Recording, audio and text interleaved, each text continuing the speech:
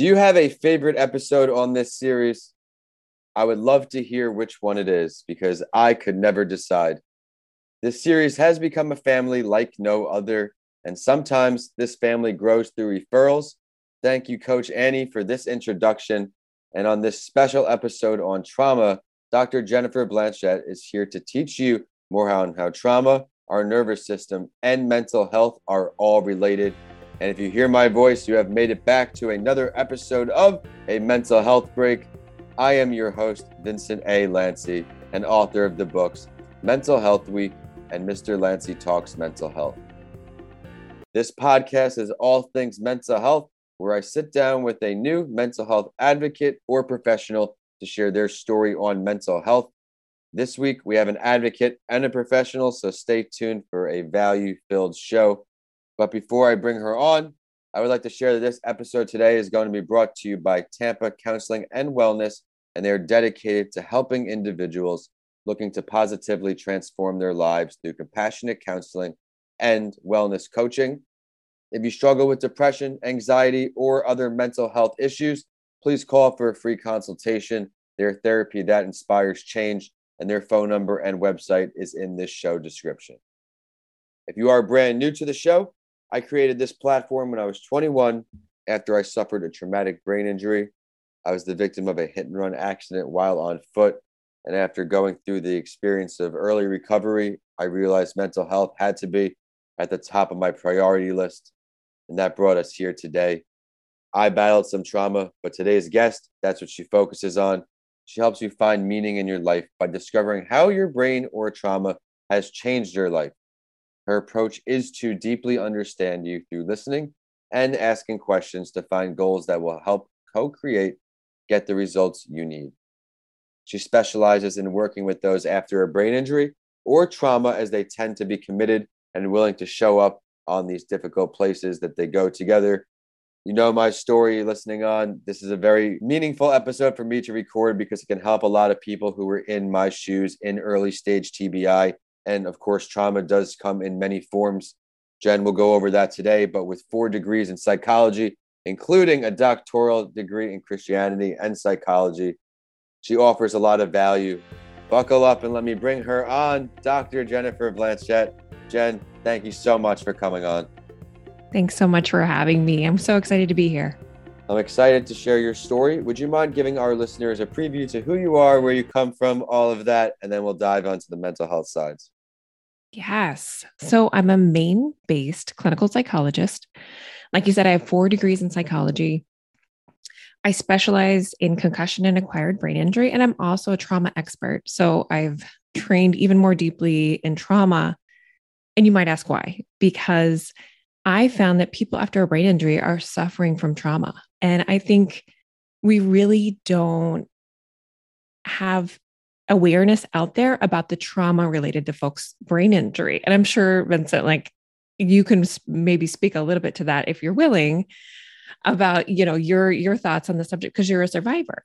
Something very much I needed was more, not just information, but I wanted more interaction. Someone who like you has dedicated their life to trauma to help you along the way. I really could have used more TBI patients directly because it is great to hear things from a professional, but it really, there's nothing like hearing it from a source. It's a long road of recovery. In my case, a severe TBI, but we're going to learn all about other forms of trauma. I know I've had guests on this show suffering from child abuse, sexual abuse, domestic abuse, all of these areas. There's a lot of trauma in there. But throughout your practice, what you're working on now, what type of mental health disparities do you come across the most? Yeah. So in concussion and acquired brain injury, so I see the whole breadth of the brain injury perspective. So folks who have experienced a more severe or moderate TBI and you're quote unquote mild. So they call it a mild TBI, but it doesn't look mild in symptoms. So some people, they quote unquote have concussion or mild TBI, but their symptoms are changing their lives. Like they don't go back to work, for example, or they have major problems in their relationships. So just because we have the term mild TBI, it doesn't mean it's mild. So yeah, thank you for sharing it like that. Yeah, just to put that out there. So I see what I call the common cold of mental health in the context of brain injury, like anxiety and depression. So those are the common colds. I'm not immune to the common cold of mental health, of having depression and anxiety in my life, and even trauma. And I think my trauma has come from the work, from doing the work and hearing the stories of other people. I've had to have my own therapy to work through how that's traumatizing in my body and in my life. So, and I've had my own stuff, believe me, because professionals are not immune to mental illness. So I think that's one thing I'm going to put out there. And Yes, I do my own treatment. I do my own therapy. And so I think I just want to normalize that, yes, we're professionals, but we're also humans. And if you're not doing the work yourself, then I don't think you're able to stay present and alive with your clients, if I that makes love that sense. response. Absolutely. It has to take a toll hearing and seeing things on a regular basis. I know I can still visually see things from my time in the ER 8 years ago with my situation as I started to heal. Certain images just they're in my head, certain smells and you know images, I guess, seeing things. They're not triggers, but they remind me of kind of the darker days. And it is good to see how far everyone comes. And someone in your shoes, you don't just see one TBI, you're hearing a whole bunch of different situations. And it could definitely be draining, I bet. But when did you first decide this was going to be for you? I know you have a lot of degrees, you have the experience, you're dedicated. From a kid, college, describe that to us. Yeah. So I might throw it way back. So my mom actually says that I maybe was like born this way. So she has a memory of me as a young child, like someone in my family was upset. I can't remember quite the story, but I went to bring her a glass of water. So I think it's kind of part of me to caretake, to notice emotion and to want to have someone feel peace. So, and I think that act as a child, okay, I see you're upset and I want to bring you water. So I think from a very young age, it was something like deep within me that I wanted to work within. I've been in the field for over 20 years, as a psychologist for 10. So I've worked in many roles throughout those years, but I think my motivations have changed. And I think most dramatically has been the trauma work and brain injury. When I got to the neuro rehab program where I did my postdoctoral training, I was surprised to have 4 degrees in psychology and feel like I didn't know anything about brain injury. I mean, I had a concept. Okay, I Mhm. studied, okay, what that looks like, what a concussion is, what a brain injury is, So, but not really understanding what that looked like and how dramatic that can change someone's life and how you may not even know. Like they can walk around and it's the invisible injury because you may not know someone has a brain injury I call just it by the me. invisible disease as well. Mhm. Mhm. You just you really that's another example. You really don't know what anybody is going through on the inside. I had my face purple the whole night because I landed on my face after getting hit by a car, and Oh, people thought that I was fine because my face had healed. But meanwhile, I was awake 3, 4 hours a day. I didn't know what school I went. My brain was 15, 20 years back. I shared this story often where when I woke up from the coma and I was awake and they asked me what school I went to, I said my elementary school's name because that's where I was at that time. mhm. So that's a very scary thing. The work you're doing is appreciated. But I'd like to ask from either your personal experiences and also what you see through your patients, some things that work best for you to stay mentally healthy, for your patients to stay mentally healthy. It can be short or long term. Yeah. So short term, if I had to pick a couple, I would say movement is one of the best things that you can do for your brain and your body.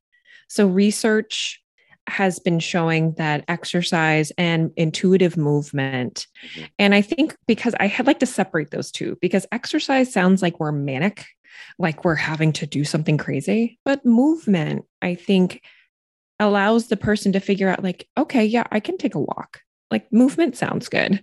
That sounds like something I want to do. And can you even, I think, get a twofer in your movement? And I'll explain what I mean by that.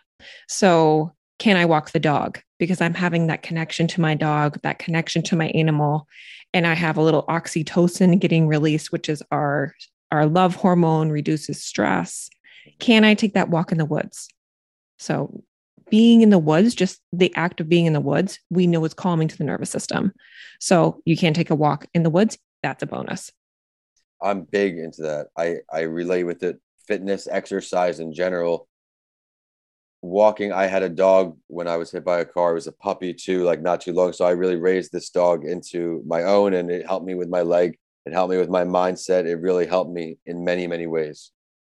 Yes. And I would say, one of the trauma therapies that I use is EMDR. And in EMDR, which is a therapy that processes trauma, we use something called bilateral stimulation. And a natural form of that is walking because we're moving on two sides of the body. So we're using two sides of the brain because you have to use your left and your right. Mm-hmm.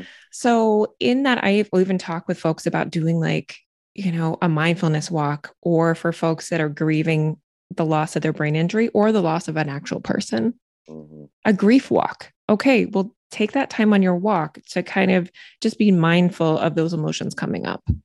So it's a place you can use mindfulness, a place of connection if you're even walking with someone else. Maybe that works better for you. But I think one size doesn't fit all. So the more that you can figure out what works for you, the best. Well said. Not one size fits all. Every brain is unique. When I had the TBI, I said it could be a year recovery or it could be life. And it just is what it is. And I've learned that certain areas are lifelong and some I have overcome. The right mindset, it has to go a long way. And you hit a lot of things there that really resonate with me. And I'm sure a lot of people listening on right now Yeah. who have been I would affected by say one trauma. more if I Yes, could. I would love that. Find your people. Yes, explain that. So, for folks, especially my brain injury folks, I would say I've heard time and time again, especially in the brain injury world, of gathering with other survivors. And then for anyone that I've worked with, whether that be a trauma survivor of domestic violence, for example, that you're finding other folks that have been through the things that you've been through. Has to be done. I always, in traumatic brain injury support groups in the beginning, that I went to me speaking at those support groups. I'm still in touch with some TBI survivors that I had met through Tampa General. It just helps resonate with things because, again, like we talked about firsthand experience before, they'll help you put your mind at ease because they may have been through such a part of TBI that you are going to go through because it does evolve and the things do change. So, any piece of advice you can get along the way, take it. Be sure to stick around to the end of the episode to find out how to get in touch with Jen, how to request her services, how to learn more about what she offers. But speaking of things she offers, what are some things you're doing to raise awareness for mental health? Yes. So, something I'm very excited about is starting a podcast. So, it's Yes, going to be the TBI Therapist podcast. love it. And we're going to be interviewing survivors, professionals, and caregivers and bringing awareness to such a needed topic. I think that's amazing. I think you need to let me know as well when it airs. I would love to be a guest if I fit, and I Oh, would love yes, to you help. will. I would love to help you raise awareness, share some links for you. It's always great to get more mental health information out into the world. With Google, there's obviously millions of pieces of information, but the problem is getting the correct pieces of information. That's why I'm very hard on who I select to bring on this show as far as professionally, because I want to make sure they're giving you information that's going to help you, not set you back. And I think Jen's done a great job today. For everyone who's new to the show, I now introduce the Spotlight Story, where I share a story of someone else's mental health because I want to let you know you are not alone. No matter what someone looks like on the outside, the inside could be a different story. And for today's episode, I'm going to introduce the story of another female mental health advocate and the Crisis Text Line founder, Nancy Loveland. Her text line is an outstretched hand for teens and increasingly adults who are in a crisis. It was launched back in 2013, and it is the first around-the-clock hotline in America to provide its services solely over texting, and it is changing the game for helping young adults in distress. Through word of mouth alone, 350 teens and adults, tap to train volunteer counselors on 741,741 every day. And the data from their conversations provides possibilities on how to reach people before a crisis starts in other situations. And this article is back a little bit, so I can only imagine how many people they help now. But I did want to share some quotes that I thought were powerful and could relate to some of you. The girl was 13 and she decided she wanted to kill herself. She went to a room in her house with a bottle of pills and started taking them. But as she did, she also grabbed her phone and texted the number 741-741. Within seconds, she received a response from a counselor at an organization called Crisis Text Line, or CTL. They asked what was on her mind. As the girl shared her feelings, the counselor offered support and posed key questions. Was the girl alone? Did she have a bottle of pills right there? Yes and yes. The counselor triggered a 911 rescue, all while texting the teen. They said, how about putting the pills in a desk drawer and closing it as we text? She gently suggested. Then when the messages stopped, we didn't hear anything for 23 minutes. Total silence, Nancy says. Then a message comes in. Hey, this is the mom. We're in the ambulance on the way to the hospital. I was in the house and had no idea. Thank you. A lot to say there. Jen, what's your takeaways? Yeah. I think what you started with a little bit, in that you never know what someone's going through. You never know what they're dealing with, even though on the surface, everything looks good. But until you really dig in to what's going on in their life, then you may never know. So I always say, if there's any nudge that you have about a friend or about yourself, follow it. Make sure you ask the questions, follow up with that person, because they might need the help. And you might be just the voice or person or sign, if you will, that takes them away from the dark place they're in. Life can get challenging. No one's arguing that, but we have to find ways to stay afloat. We've offered some great ideas throughout this episode on how to just do that. And with that, I need to thank you so much, Jen, for making the time to connect with me, Maine to Tampa. We had a great show today. I love how your passion was emphasized when you shared how long you wanted to be in this field, that your mom said you may have been born with it. That's amazing. I love your recommendations because they came from a personal and professional standpoint. I also am looking very much for your podcast. That is going to be awesome. But before I ask you how to find you, how our listeners can get in touch with you, all of that, I'd like your last word. Yes. So something that we say in the brain injury world is never, ever give up. And I think I would just leave you with that, because you just might need to hear it. Life is hard. This year has been years we're going on with the pandemic, has been hard. And I think to keep going. Thank you for saying that. It sounds simple, but that is exactly that. Something that has emphasized my life. Tell me I can't and I will. Never give up. It's the way of my life, because if I gave in, it would have been over a long time ago. But now, where can these great listeners find you? Yeah, so I'm on all social media, not all, but on Instagram mostly, at TBI Therapist and at TBI Therapist. And you can find me on tbitherapist.com as well. That's awesome that you got those handles. Those are now it's social media. You don't. It's tough to get numbers or whatever. I was shocked. Well, you deserve it. You're doing a lot of great work, and I want to thank you again for coming on. And while you're checking out Jen's great content, check us out too. I'm at Vincent A. Lancy on all social media and YouTube. My website is vincentalancy.com, where you can find everything for this show. And on social for the show, we're at A Mental Health Break, at Podcast by Lancy on Twitter, though, so you get updates from all 4 shows. Special offer at the end of Jen's episode. If you email us saying you heard her episode and you want to take me up on the free book offer, I am happy to. Either Mr. Lancy Talks Mental Health or Mental Health Week. Your choice. Let me know. And with that, I want to thank you so much for listening to another show and we'll see you next Tuesday on a mental health break.